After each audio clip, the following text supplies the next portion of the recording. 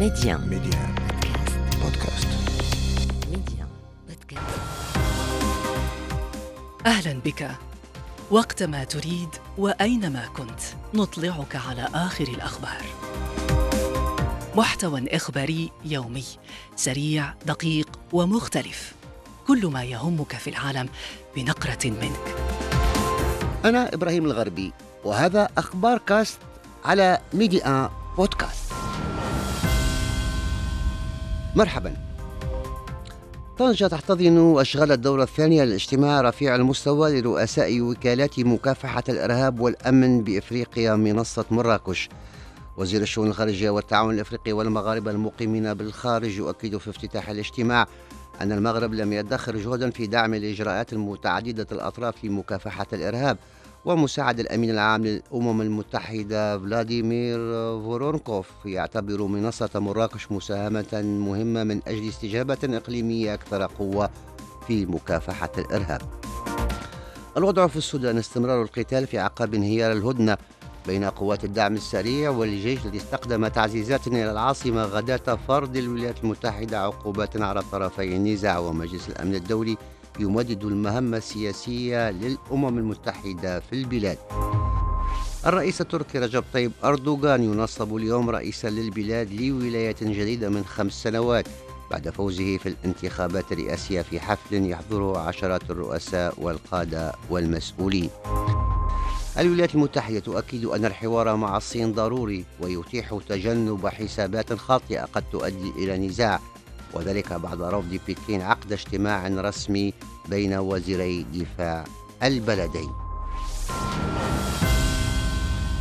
وزير الشؤون الخارجية والتعاون الإفريقي والمغاربة المقيمين بالخارج ناصر بوريطة أكد في كلمة له خلال افتتاح أشغال الاجتماع الثاني رفيع المستوى لرؤساء وكالات مكافحة الإرهاب والأمن بإفريقيا أرضية مراكش الذي ينعقد بطنجة تحت رئاسة المغرب ومكتب الأمم المتحدة لمكافحة الإرهاب أن المغرب تحت قيادة عاهله الملك محمد السادس لم يدخر جهدا في دعم الإجراءات المتعددة الأطراف لمكافحة الإرهاب، مشيرا إلى الدعم الكبير الذي يقدمه المغرب والذي يشمل الدعم السياسي والمالي والتقني والعيني، وتستفيد منه مجموعة من البرامج التكوينية لمكتب الأمم المتحدة لمكافحة الإرهاب والتدريب بإفريقيا والذي يوجد مقره بالرباط. وحذر بوريطة من الوضع الراهن للتهديد الإرهابي في إفريقيا، وسجل أن أفريقيا هي القارة الوحيدة التي ينشط فيها 3 فروع لتنظيمي داعش والقاعدة، وهناك 19 جماعة انفصالية مسلحة تنشط في 22 دولة في القارة. ومن جهته أكد مساعد الأمين العام للأمم المتحدة المكلف بمحاربة الإرهاب فلاديمير فورونكوف أن المملكة المغربية تعتبر من الفاعلين الرئيسيين في محاربة الإرهاب على الصعيد الدولي، مشيدا بالتعاون الاستراتيجي بين المغرب ومكتب الأمم المتحدة لمحاربة الإرهاب. نستمع لفلاديمير فورونكوف. المغرب واحد الفاعلين الرئيسيين في محاربة الإرهاب على الصعيد الدولي، وخاصة عندما نتحدث عن القارة الإفريقية. اجتماع أرضية مراكش يعتبر مناسبة لمناقشة السبل العملية لدعم البلدان الإفريقية الأعضاء من أجل مكافحة فعالة أكثر للإرهاب. المباحثات التي أجريت مع السيد بوريطة مثمرة جدا، لا سيما ما يتعلق بالطريقة التي تقدم بها الجانبان معا في مكافحة الإرهاب. نأمل في إقامة تنسيق دولي أفضل في مجال مكافحة الإرهاب قريبا، وستكون البداية في قمة للقارة الإفريقية بنيجيريا والتي سينظمها مكتب الأمم المتحدة لمكافحة الإرهاب في نيجيريا. ولقد اتفقت مع السيد بوريطة أن يكون المغرب واحدا من البلدان التي ستساعدنا في تنظيم هذا الحدث معا وبشكل فعال مع الحكومة النيجيرية.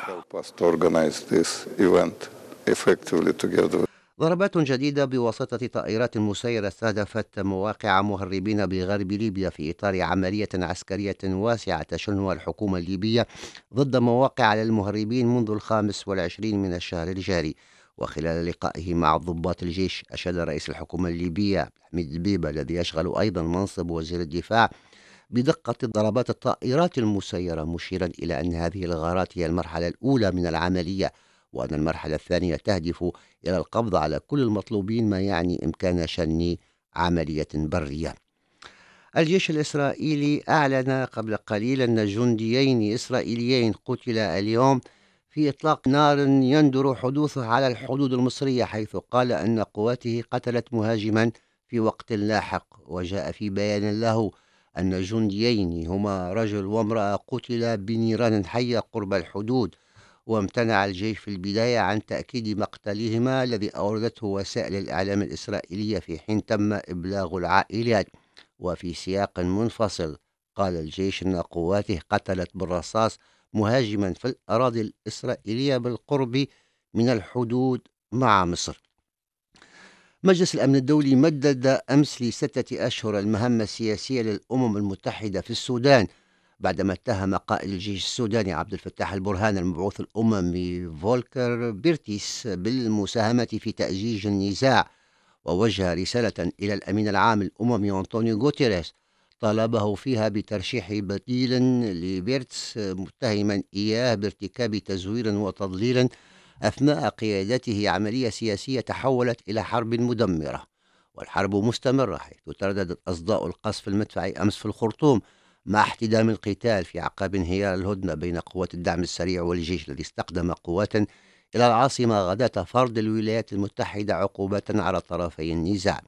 ويرى مراقبون أن الجيش يعتزم شن هجوم واسع قريبا ضد قوات الدعم، ولهذا انسحب من مفاوضات جدة. نستمع في هذا الإطار إلى أسماء الحسيني، خبيرة الشؤون السودانية من القاهرة. المشهد السوداني على الأرض يتجه إلى الأسوأ، والطرفان ما زالا يحشدان، ويتسع نطاق الحرب زمنيا ومكانيا، وهو أمر مهدد لسلام واستقرار السودان وحياة ملايين السودانيين التي أصبحت مهددة بفعل الحرب. ما زال سكان الخرطوم ومدن عديدة في دارفور والأبيض وغيرها مهددين بهذه الحرب ومحاصرين، يعانون أشد المعاناة بفعل القصف. المجتمع الدولي بدأ التحرك عبر العقوبات التي أعلنت عنها الولايات المتحدة. الخطورة أن مسلك الطرفين يفتح الباب واسعا على مصراعيه من أجل تدخلات دولية عديدة في السودان، وما زال الوضع في السودان مهدد، والدعوات لحمل السلاح من قبل المواطنين العاديين هي أيضا دعوات خطيرة في ظل واقع ملتهب، والوضع ستنزلق إليه أطراف عديدة داخل السودان وخارجه إذا لم يتم نزع فتيل الأزمة ووقف تمدد هذه الحرب. إلى تركيا الآن، التي تشهد اليوم مراسم تنصيب الرئيس رجب طيب أردوغان رئيسا للبلاد لولاية جديدة من 5 سنوات بعد فوزه في الجولة الثانية من الانتخابات الرئاسية التي جرت في 28 من ماي المنصرم. وكان أردوغان حضر أمس الجلسة الأولى للبرلمان في تركيبته الجديدة بعد الانتخابات التشريعية التي جرت في 14 من ماي، وتميزت هذه الجلسة بمراسم أداء اليمين الدستورية للنواب 600 الجدد. نفتح الخط لمراسلتنا وصال طنطانة. تتجه أعين العالم هذا المساء نحو تركيا، يشارك 78 مسؤولا دوليا في حفل تنصيب الرئيس التركي رجب طيب أردوغان، منهم 21 رئيس دولة. ويقول مدير مركز اسطنبول للفكر بكير أتاجان عن الحفل المرتقب: هذه من أهم المراسم التي سوف تعيشها تركيا منذ فترة طويلة. يحمل حفل تنصيب الرئيس بحضور هذا العدد من الشخصيات رسائل سياسية، يقول عنها المحلل التركي: هذه رسالة واضحة بأننا نعارض بشدة من يتهم تركيا والرئيس أردوغان بأن ليس هنا ديمقراطية وليس حقوق الإنسان. الدول التي كانت تدعم المعارضة خسرت وسوف تخسر في الأيام القادمة، وهنا المقصود الولايات المتحدة ودول الاتحاد الأوروبي. يلتقي أردوغان عددا من ضيوفه بعد مراسم التنصيب ليفتح بذلك ملف العلاقات الخارجية في ولايته الجديدة. وصال طنطانة لميديا اسطنبول. وزير الدفاع الأمريكي لويد أوستن أعلن أن الحوار بين الولايات المتحدة والصين ضروري وسيتيح تجنب حسابات خاطئة قد تؤدي إلى نزاع. وذلك بعد رفض بكين عقد اجتماع رسمي بينه وبين نظيره الصيني. أوستن تصافح ونظيره الصيني لي شونغ هو وتحدثا لفترة وجيزة خلال حفل العشاء الافتتاحي لمؤتمر شانغريلا المخصص للحوار حول مسائل الدفاع في سنغافورة، لكن هذه الخطوة لم ترقى إلى مستوى آمال إدارة الدفاع الأمريكية البنتاغون في حوار جوهري أكثر، فيما أوضحت الصين أن الولايات المتحدة تعرف بوضوح سبب وجود صعوبات حاليا في التواصل العسكري بين البلدين. وقال أوستن في كلمة في افتتاح المؤتمر أن الولايات المتحدة تعتقد أن خطوط اتصال مفتوحة مع جمهورية الصين الشعبية أمر ضروري، لا سيما بين مسؤولي الجيش والدفاع في البلدين، وكلما تحدثنا أكثر يمكننا تجنب سوء الفهم وسوء التقدير الذي قد يؤدي إلى أزمة أو نزاع. وكان الرئيس الأمريكي جو بايدن توقع خلال الزيارة التي أجراها مؤخرا لليابان تحسنا قريبا جدا في العلاقات مع الصين. للتعليق معنا جاسم تقي خبير الشؤون الآسيوية من إسلام آباد. أعتقد أن تصريح الجنرال أوستن تصريح معقول جدا، لأنه على الرغم من الخلافات ما بين الصين الشعبية والولايات المتحدة الأمريكية، فهذا لا يعني أن ينعدم الاتصال بين قيادتيهما العسكرية أو حتى المدنية في هذا المجال، لأن الحوار هو الطريق الأمثل لحل الخلافات بين البلدين. ويبدو لي أن موقف الولايات المتحدة الأمريكية أكثر عقلانية من موقف الصين، ويبدو من ردود فعل الصين بأنها منفعلة وأنها غاضبة من الولايات المتحدة الأمريكية بما يخص الأمر بالصين الوطنية أو تايوان. الخلافات الصينية الأمريكية خلافات خطيرة، ولا سيما في ضوء العمليات البحرية المكثفة التي قامت بها